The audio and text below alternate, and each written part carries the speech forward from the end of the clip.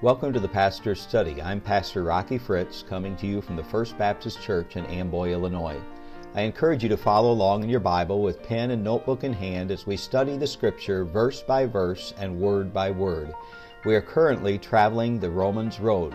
Gather your things together and turn in your New Testament to Paul's epistle to the Romans.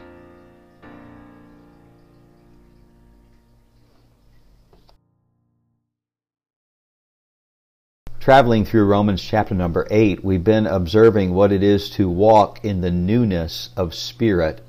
There is great enjoyment in life when we walk with a new spirit, a new attitude. This spirit is in reality the person of the Holy Spirit of God who now lives inside of us and transforms our life. Notice in verse number 26, "Likewise the Spirit also helpeth our infirmities, for we know not what we should pray for as we ought, but the Spirit itself maketh intercession for us with groanings which cannot be uttered." The Spirit helps our infirmities. If you remember when Jesus introduced the Holy Spirit to His disciples back in the Gospel of John, He first referred to Him as the Comforter, the one who picks us up, who bears us along. He says here that He is our prayer partner. Oftentimes when we go to prayer, we can find no words to say the prayers and what we are really feeling. Maybe the hurts, the burdens, the heartache, or the pains are too deep. All we can do is groan. Now, some people have said that this is a special language we have in prayer, that we speak to God and we don't know what we're saying, but we say these words in some special prayer language and only God understands these words. I've had folks that have explained that to me in this verse, and I simply look at the verse again and say, well, if God says we cannot utter those words, why are we trying to utter them? In verse number 27, "And he that searcheth the hearts knoweth what is the mind of the Spirit, because he maketh intercession for the saints according to the will of God." God is the one who knows our heart. God is the one who searches our heart, as defined for us back in Psalm 139. The Holy Spirit intercedes for us on our behalf as we come to the throne of God in prayer. If we could picture the Father sitting on His throne, the Son of God, Jesus, standing between us and the Father, and then the Holy Spirit is with us or in us as we approach the throne of God in prayer. And notice we're to pray according to the will of God.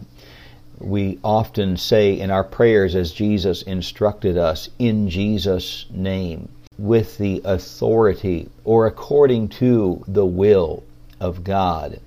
His will is often opposite of our will.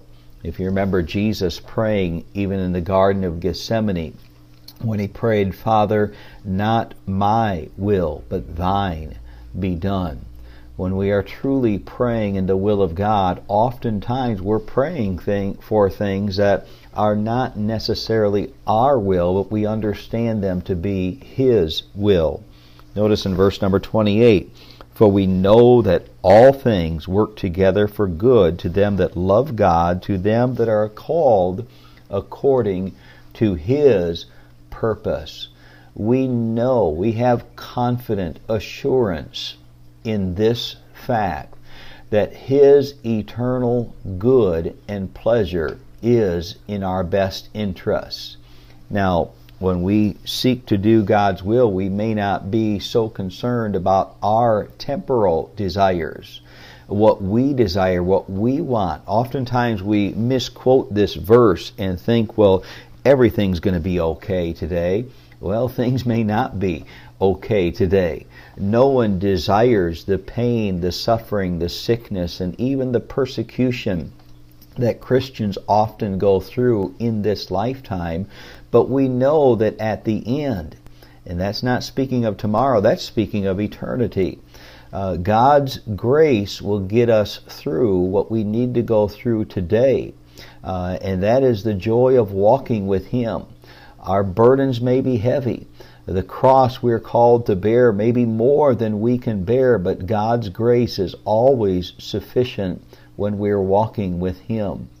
Now we come to verse number 29 and 30, where we are focusing on God's eternal vision. With God, we need to understand there is no time element. If we look at these verses, we're going to notice that everything is spoken of in past tense. Now, we are creatures of time. Everything we think of today is in relationship to time, but with God, there is no such thing as time. He sees everything tomorrow and yesterday and today all the same in His eternal vision.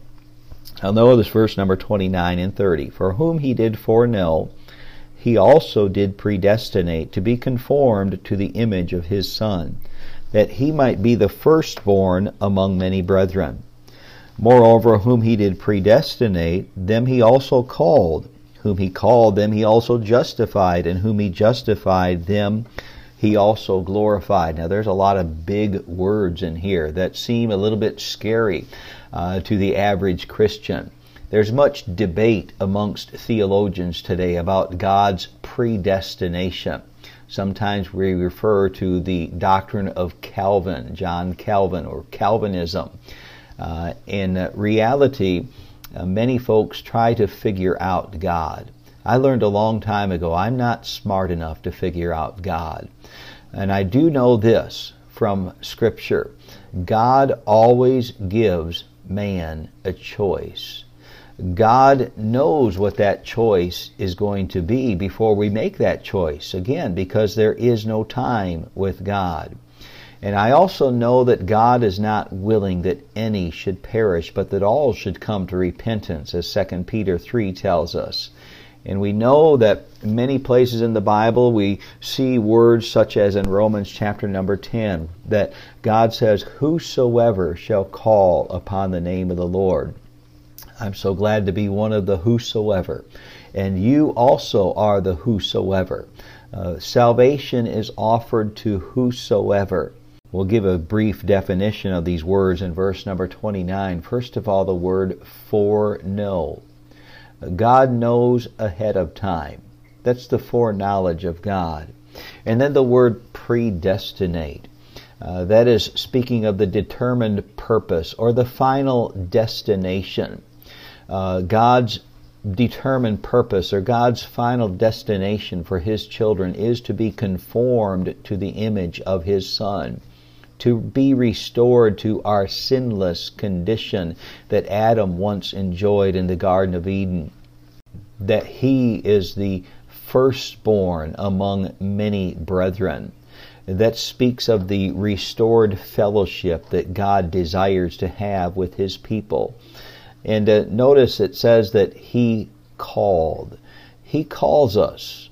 Not all of us will respond to His call, not only for salvation, but even to do His will in our life. It's best if we hear His call and respond to His call. And notice it says that He's justified. That means just as if I'd never sinned. And again, notice all these words are used in the past tense. We still presently struggle with our sin nature. But in God's eternal view, this struggle is over with. When God sees us, He sees us sitting with His dear Son around the table in heaven, enjoying His holy presence. And He has glorified us. We share in His glorification and His holiness. We are going to see 5 questions that will bring us to the end of Romans chapter number 8. The first 2 are in verse number 31. What shall we then say to these things?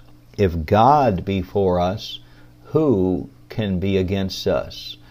The first question, maybe we could reword it. What can we deduct or conclude from this reality that God has chosen and glorified and already considers us in His presence around His throne?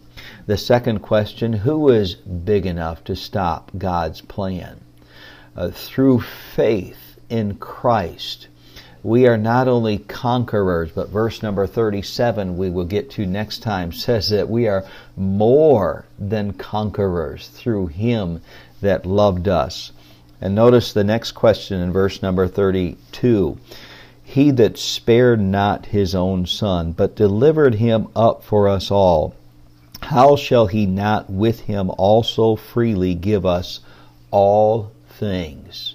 The third question, how could God not follow through with His plan of redemption? God's redemption is His plan or scheme to justify us as sinners, to bring us into His presence. He's brought us this far. How could He not finish the course that He's set? The Father sent His Son to be our Savior. Jesus died and rose to redeem us.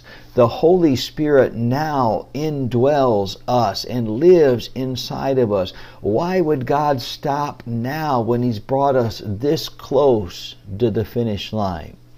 Now, the fourth and fifth question that conclude this chapter we will consider next time.